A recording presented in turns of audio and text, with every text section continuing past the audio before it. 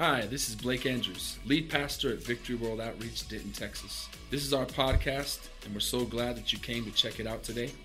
I hope this message encourages you and inspires you to do great things for God. Amen. You can be seated. Praise God. Well, I've had a good time. And hanging out with Pastor Blake and Carla and seeing all of you guys. And it's grown so much. It's a great crowd for a Saturday night. And you could be doing a lot of other things that you'd feel bad about tomorrow morning, but you're not going to feel bad tomorrow morning. Amen? So praise God. Wonderful to be here. We're going to just get into the Word of God tonight.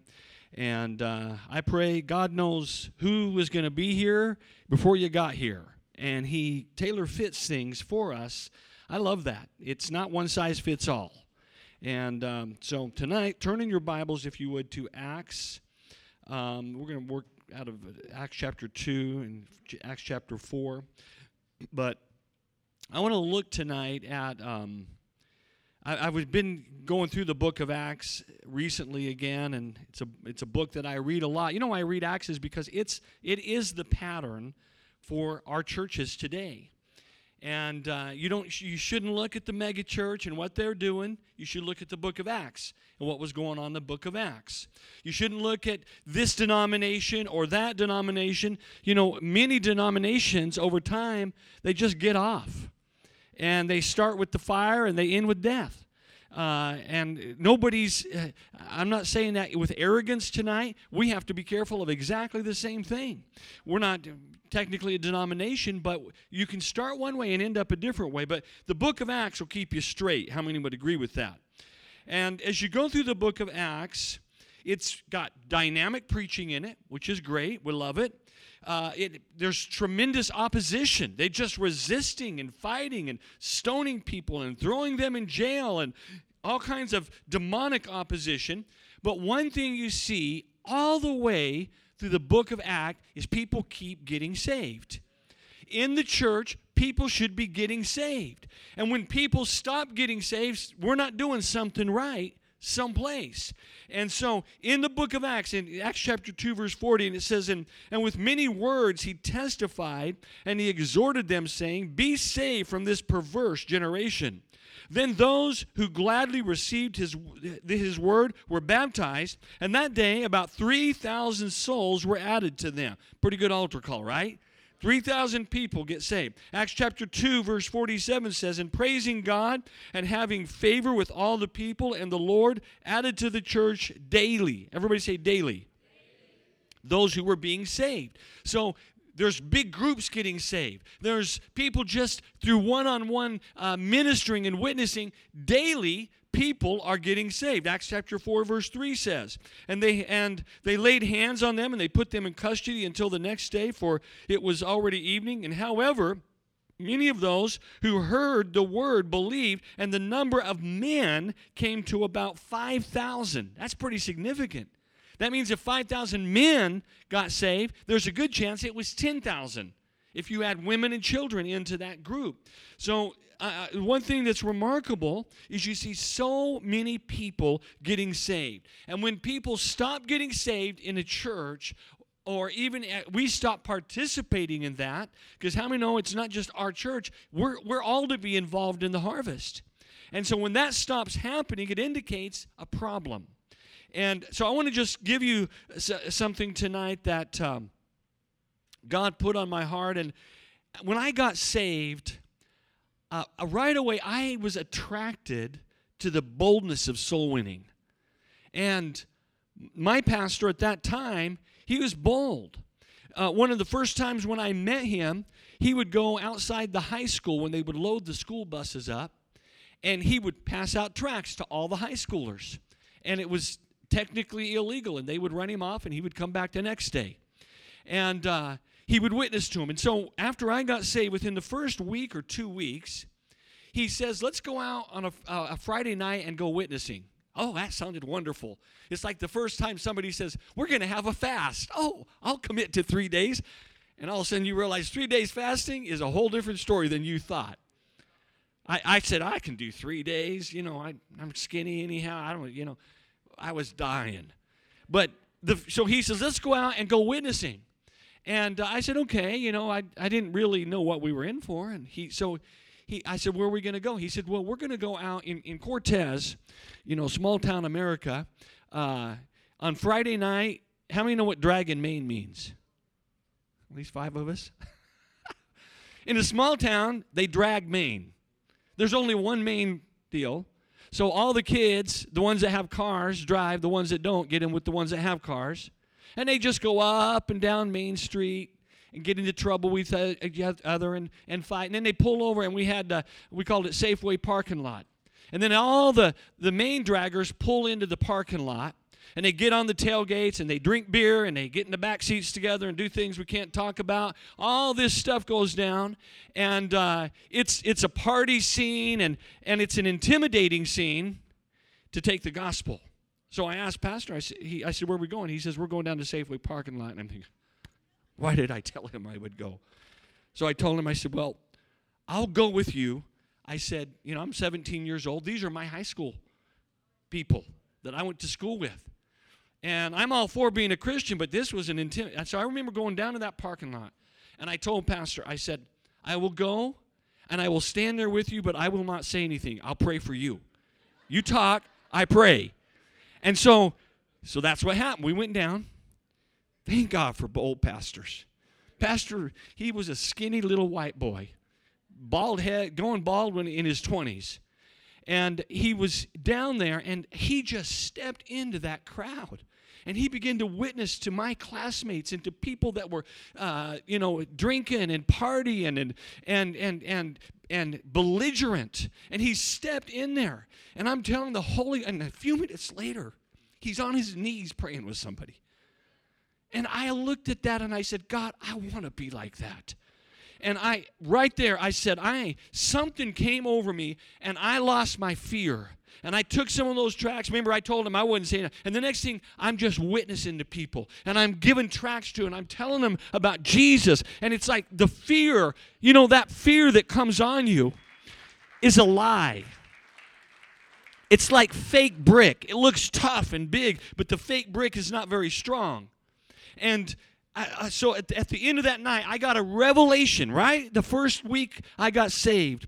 And it's that I can be bold for God. And I can stand and I can witness. And I'm telling you, when you step into that arena, something of God comes on you that is beyond you. And it is powerful. We had people that got saved. Some that actually are still, the results of that are in our church today, all these years later. So I want to talk to you tonight about what we see in the book, about being a soul winner, about helping people, about bringing people to Christ. And I felt such a compulsion from my earliest years to witness to people. And I remember when I got my driver's license, the Holy Ghost will compel you. Even when you're afraid, you got to go beyond fear. And when I turned 16, or it was the later one. It was the 18-year-old when you get to re-up it again. So I went in there and had to drive again, and I think I was driving again for the second. Anyways, I was in that line, and there was 2 instructors, and they said, "You don't want this one guy because he's mean and he flunks everybody." So I'm saying, "Oh God, don't let me get him." And when I was in that line, the Holy Spirit began to deal with me to witness to that mean one. And I thought, oh, God, you're just really pushing it now. And I was so afraid my leg was shaking. You ever had your leg shake? Hopefully your pants aren't so loose that it shows. But anyhow, and I got up there, and when God puts his hand on you, you got to obey. And I remember, and I talked to that man, and I said to him, I said, "Does anybody ever talk to you about Jesus?" And you know what? His face just softened. He was very kind to me. He was receptive. He didn't get saved right there, but, I passed the test, and within a few months, that gentleman was dead of cancer. I didn't know that. God knew that. I hope he's in heaven. I hope that simple gospel message from a shaky teenage boy maybe made some difference in his life. I ran into a lady last week in town, and I recognized this lady. I haven't seen her for many years, But when I was first saved, 1979 through about the mid-'80s, I worked in a radio station. And I worked with this, and I looked at that lady. I remembered her husband. Her husband's name was Stan. And I remember I was working with him, and I didn't really like the guy. He was just kind of rude. And anyways, but the Spirit of God was dealing with me. You need to talk to him. And so I remember to this day, sitting there at the counter. Everybody was gone. It was either really late or really early in the morning. And this guy, he played the guitar, and he was sitting there. And I remember thinking, how am I going to talk to this guy? God, I don't even like the guy.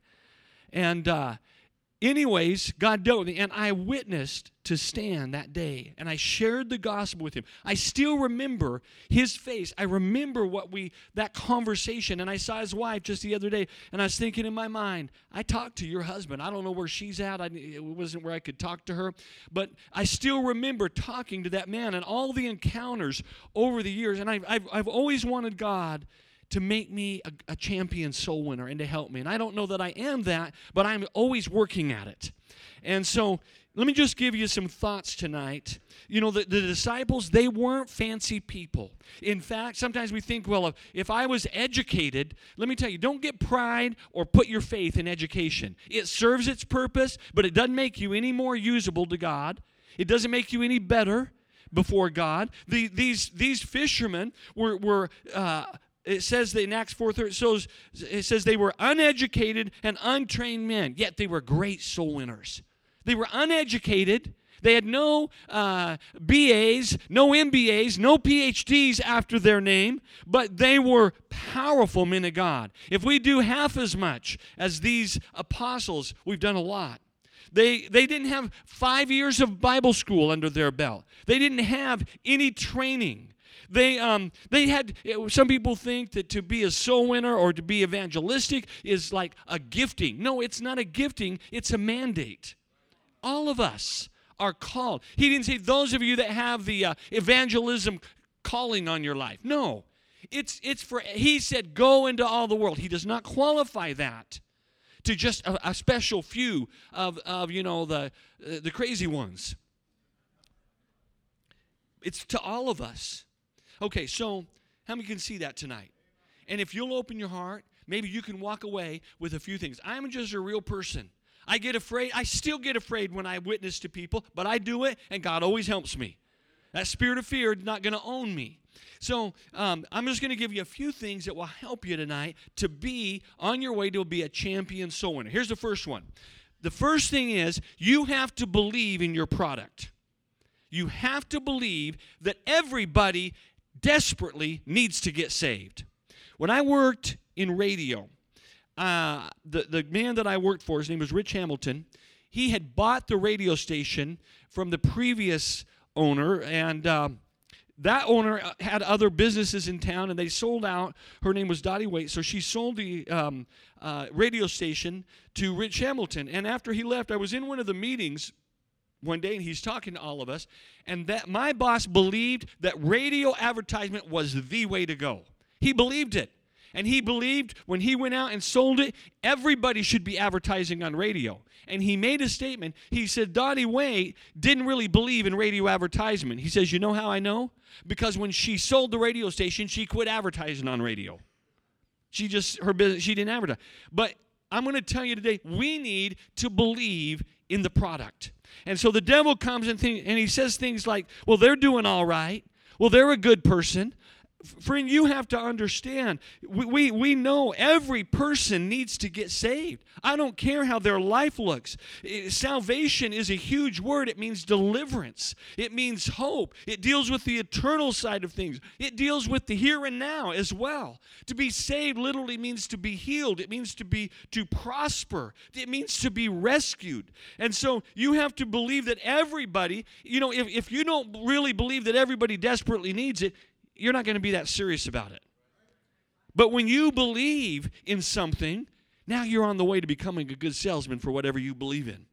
Acts 4:12 says, nor is there salvation in any other, For there is no other name under heaven given among men by which we must be saved. The simple gospel. What's the simple gospel? First of all, you got to tell them who Jesus is. Then you got to tell them what Jesus has done. And thirdly, you got to tell them how to benefit for yourself by what Jesus did. But there's only, I don't care. They might have been raised a good Baptist. They might be, many times we were at a restaurant today and Pastor Blake talked to the waitress a little bit, and immediately she deferred, well, my parents, and it's kind of a shifting thing. If I can get you to talk about my parents, we're not going to be talking about me. And he said, what about you? Where are you? You know why? Because he realized it doesn't matter what her parents, she needs to be saved. You need to be saved. I don't care what your parents did or didn't do. Every person needs to be saved. And there was a woman, we call her the Samaritan woman, and she came out, and Jesus cracked her wide open. He talked to her. Nobody else was there. And he told her all about her life. He says, go get your husband. And she said, I don't have a husband. He says, you're right. And the last four are gone, and the one you're living with now is not your husband. But I'm telling you, when he was done with that woman, she believed in Jesus. And she went back into that town, and she said, you need to come hear this man. In John 4:39, and many of the Samaritans of that city believed in him. Why? Because of the word of the woman who testified, he told me all that I ever did. She believed in Jesus. She believed everybody in that town needed to talk to Jesus. She believed that everybody should have an encounter, and he should tell them about themselves. She believed it.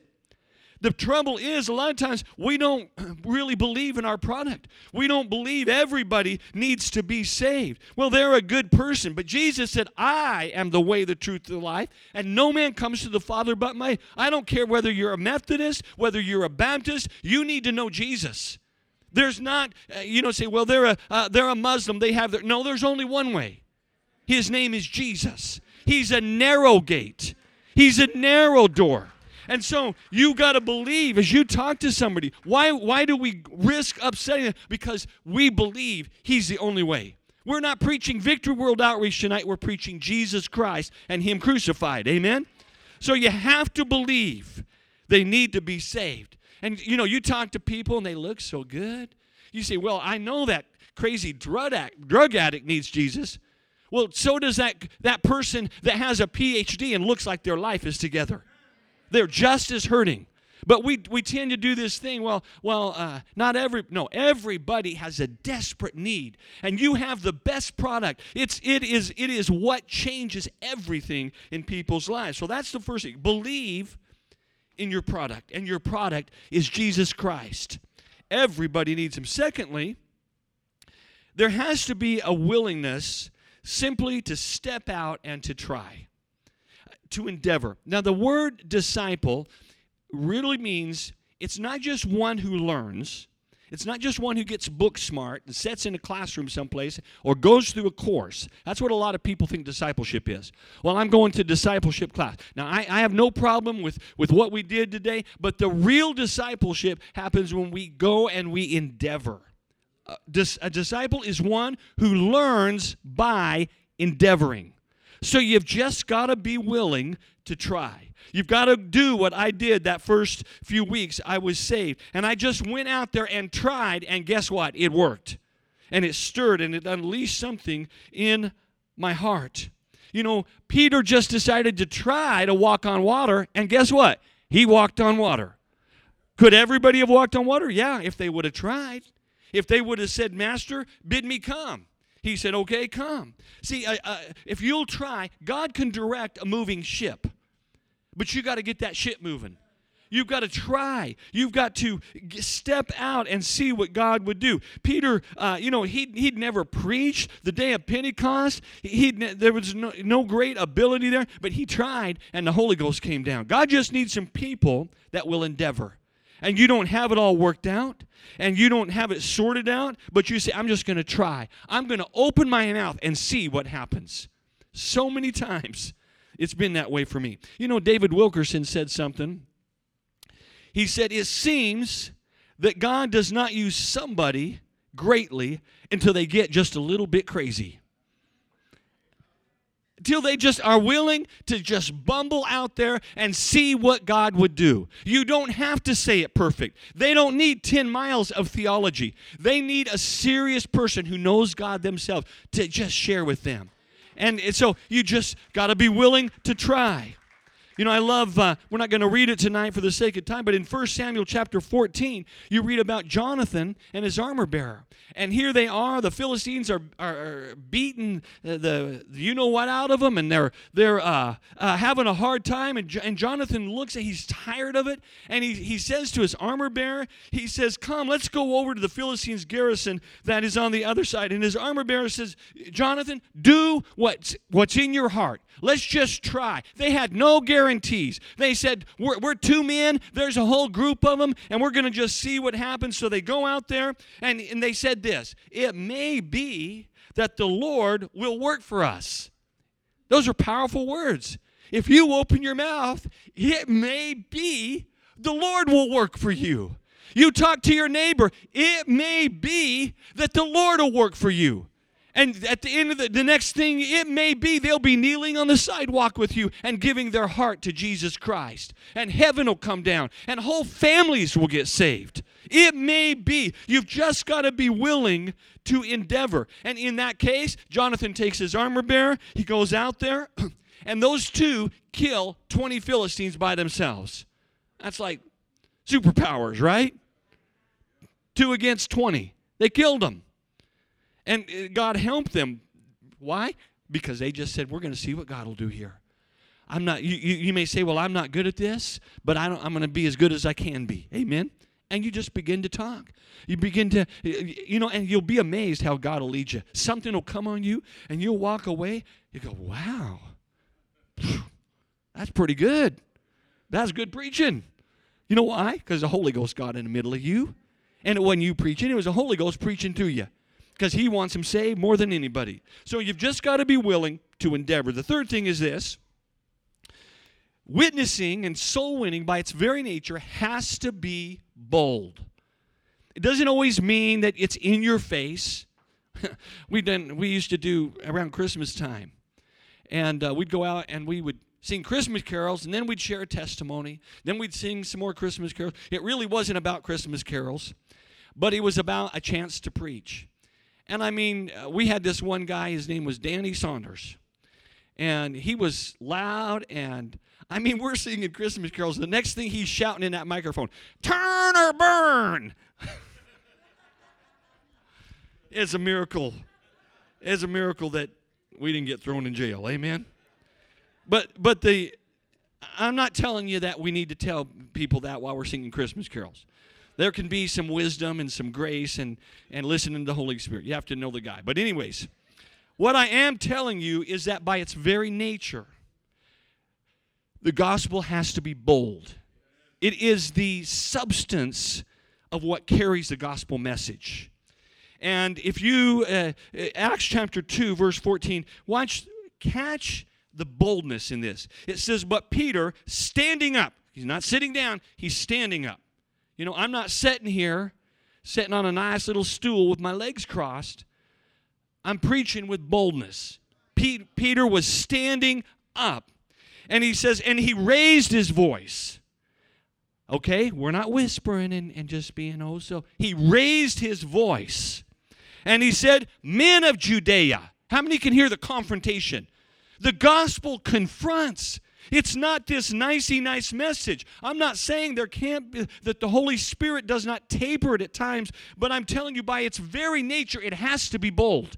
It has to cut through. And it says, and all of those who dwell, men of Judea, and all of those that dwell in Jerusalem, let this be known to you and heed my words. Is that not bold? Listen up, people. Listen to what I'm telling you. And he communicates them, heed my words. Boldness. Pastor Jones always says it's a collision of souls. You don't nicey nice witness. There is something. You can say it as nice as you want, but it is a confrontation. It is people going one way, and you're telling them they need to stop and go the other direction. It is light and darkness. It is black and white. And so people can say, well, if you would say it right. I am so sick of that. You ain't saying nothing, but I ain't saying it right? I don't think so. Just say it, okay? Just say it. Just start and see what God does. It is a confrontation. And if it makes somebody mad, that's probably the person that you're getting through to. That's okay. Now, I'm not saying that we just try to be buttheads to people. I'm not saying that we try to be jerks to people. I try to listen to the Holy Ghost. I try to sense what's going on. I try to let God lead me. But real boldness comes from a man's spirit. It's more than just your words. It's something in your very nature. I've had people tell me, well, you were shouting at me. But in reality, I wasn't shouting. But my boldness was shouting. I talked to another preacher in Cortez a while back. And we were dealing with two people. We had the wife and he had the husband. And so he's given me all these things that he thinks needs to go on. And I'm like, oh my goodness, this guy's losing his mind. And so I said some things to him, and what he said later, he says, well, that preacher shouted at me. I didn't shout at him, but I had boldness in my spirit. Sometimes it's just the tone of your voice. My wife will even tell me with the grandkids sometimes. She says, when you talk, sometimes you scare them. And the other day I was talking to Peyton, and so she's there, and she pulled back a little bit. I says, you come back, and you get over. And I just made her love me. But you know what? When there's something in your spirit, it's okay if people are a little bit scared. I tell you what, I've gone right in the middle sometimes with people. When there's a time when sometimes even sinners need a rebuke. I was, a few years ago, we were in Farmington. We were on an outreach, and I went up, and these guys were sitting there, and they began to mock. And I'm telling you, the fire of God came over me. I looked them right in the eye. I said, you guys can run your mouths, and you can be all cute all you want. And I said, you're going to end up in hell one day. They felt it. They quit mocking. There's something, there's boldness. Now, there again, I want you to listen to the Holy Ghost. But boldness has to be in your soul. We do not soft sell the gospel. It is a collision. Acts 3:1. Now Peter and John went up together to the temple at the hour of prayer, the 9th hour, and a certain man was lame from his mother's womb, and was carried, whom they laid daily at the gate of the temple, which is called Beautiful, to ask for alms of those who entered the temple, who seeing Peter and John about to go into the temple, asked of them alms. Watch this. And fixing his eyes on them with John, Peter said, look at us. How many can see the boldness there? You want to get people? He said, look at us. There was something commanding there. So he gave them his attention, expecting to receive something from them. Then Peter said, silver and gold I do not have, but what I have I give unto you. In the name of Jesus Christ of Nazareth, rise up. And he took him by the right hand, and he lifted him up. That's a bold move. When you grab a crippled man and yank him to his feet. That's like Smith Wigglesworth stuff. But what I'm going to tell you today is that the gospel is a bold message. We're not going to try to soft sell it and nicey nice. I'm telling you, the devil's going to fight. You are ripping people out of his kingdom. We are being transferred from the kingdom of darkness into the kingdom of light. It's going to be a fight. And it's going to take prayer. You fight in prayer. You fight with the word of God. But you have to have boldness. Acts 4. Peter boldly came and he says, let it be known to you all and to all the people of Israel that by the name of Jesus Christ of Nazareth, whom you crucified, is that not bold? Whom God raised from the dead, by him this man stands before you whole. That's a bold message. So boldness actually comes by the Holy Ghost. It's more than belligerence. It's more than just words. It's something, it's a deep belief. And it will cut through all the chaff. It will shut down the most worldly wise person. And it will bring the power of God and cause it to bear fruit. Boldness means outspokenness, frankness, bluntness, assurance, confidence, unreserved utterance, freedom of speech with frankness, candor, cheerful courage, and the opposite of cowardice, timidity, or fear.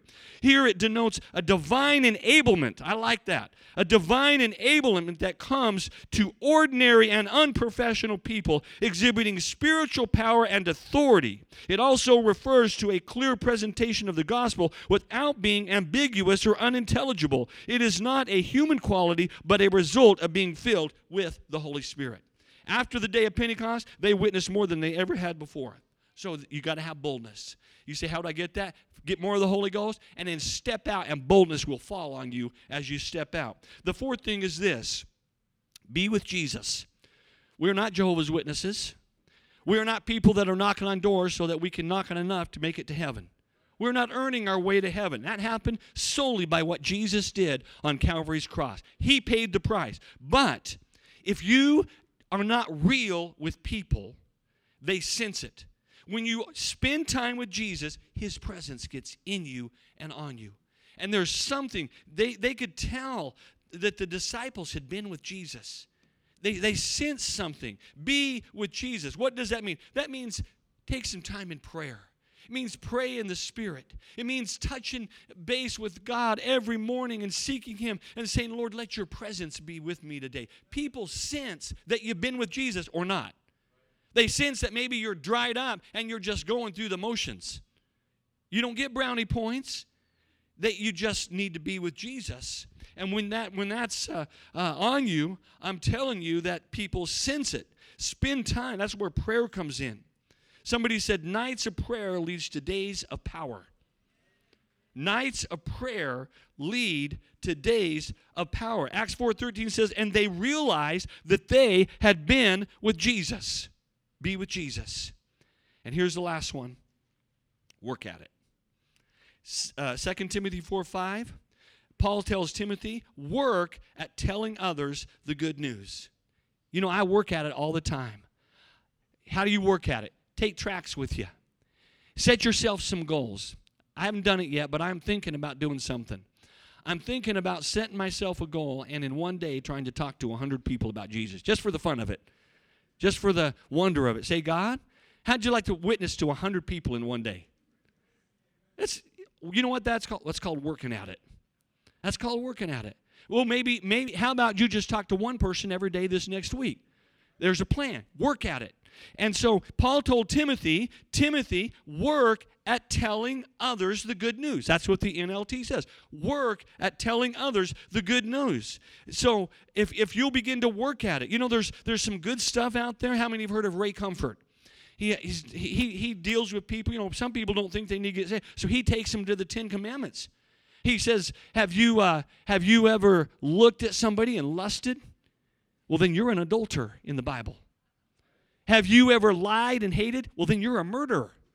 And by the end of it, he has them hanging their head. I'm a lying, murdering, parent hater person. You ever dishonored your father and your mother? Okay, what he does is he makes you realize why you need Jesus. Because you broke every one of the 10 Commandments. How many know what I'm talking about?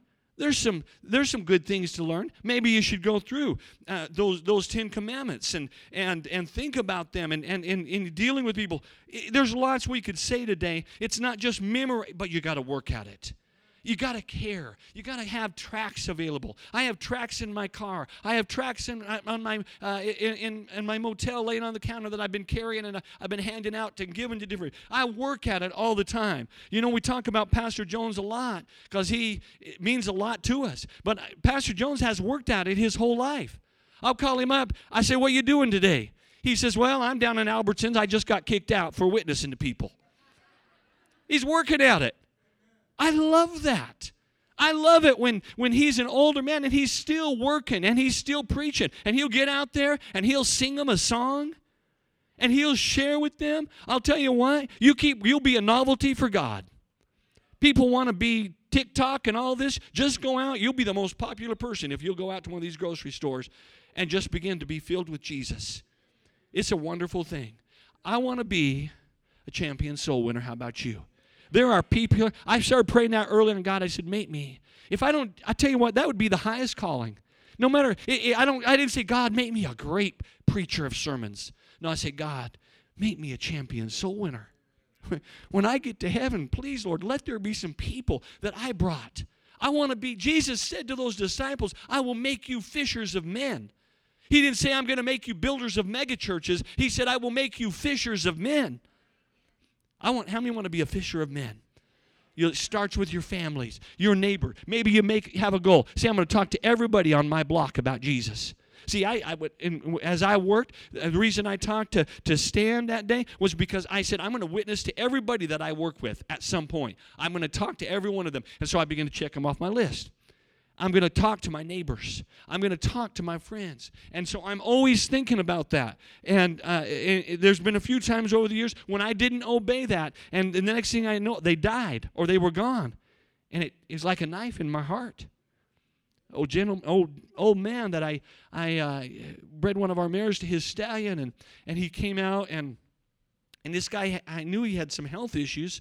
And he came out to look at this colt that had been born, and he had oxygen on, and in that moment, we were just talking horses at that point, and I felt like I should witness to him, but I didn't do it. And within a couple of weeks, I called her up, and she said, he's gone. It hurt my heart. I pray to God that somebody talked to the man and that he heard the gospel message. That doesn't excuse me, though. How many are with me? Now, I'm not going to walk. What it says is I won't do that again. If God tells you to witness to somebody, it may be their very last chance. They may go into eternity within days or hours, and you don't know that you might be the last hurrah for them to get saved and go to heaven. Let's bow our heads today for just a few moments. Champion soul winners, God wants to help us as Christians. But I want to just say tonight that if you're not saved, tonight's your night. What does it mean to be saved? It means simply that you admit that you are lost. You admit that you are a sinner. And you admit that you need Jesus in your life. You need to be forgiven. You need to be cleansed. You need the hope of your calling in Christ Jesus. As every head's bowed, every eye's closed, how many would slip your hands up right now? God is talking to you. You sense His Spirit dealing with you. And by raising your hand, you're saying, I want to get saved tonight. I want to receive. I want to be like one of those people you read about in the book of Acts, and it said 3,000 got saved, 5,000. I want to get saved tonight. I see your hands up over here. How many others tonight you'd say, I want Jesus in my heart. I want Jesus in my life. How many others tonight? Very quickly, God's talking to you. It's a very real decision tonight. Don't take it lightly. It's not just a religious thing. How many others tonight? God's talking to you. This may be your last time. If in the next 5 minutes you were to go into eternity, is there a shadow of a doubt of where you would go? If there is any question, I want you to raise your hand right now. Any question whatsoever. Other hands are going up. You young people. Now, I want to do something tonight. If you raise your hand tonight, I want you just to stand at your seat very quickly. We're going to pray together tonight. If you raise your hand, you want to receive Jesus, just stand quickly at your seat. You kids, that's okay. You can stand. Whoever raised your hand, just stand. Be bold tonight. Again, if you're going to get saved, you got to be bold. Amen? Let's just stand. Now, I wanted to do that because it just says that you're serious with God. Now, let's everybody stand tonight. All of us just stand. And I want to pray. I want you to repeat this prayer after me. Dear Jesus, I need you. I admit that I'm a sinner. I've messed up. I hate my life of sin. And I believe that right now you have forgiven me and that your blood cleanses me and it breaks the curse on my life. Come into my heart. Direct my life. All the rest of my life. In Jesus' name, amen. Thanks again for listening.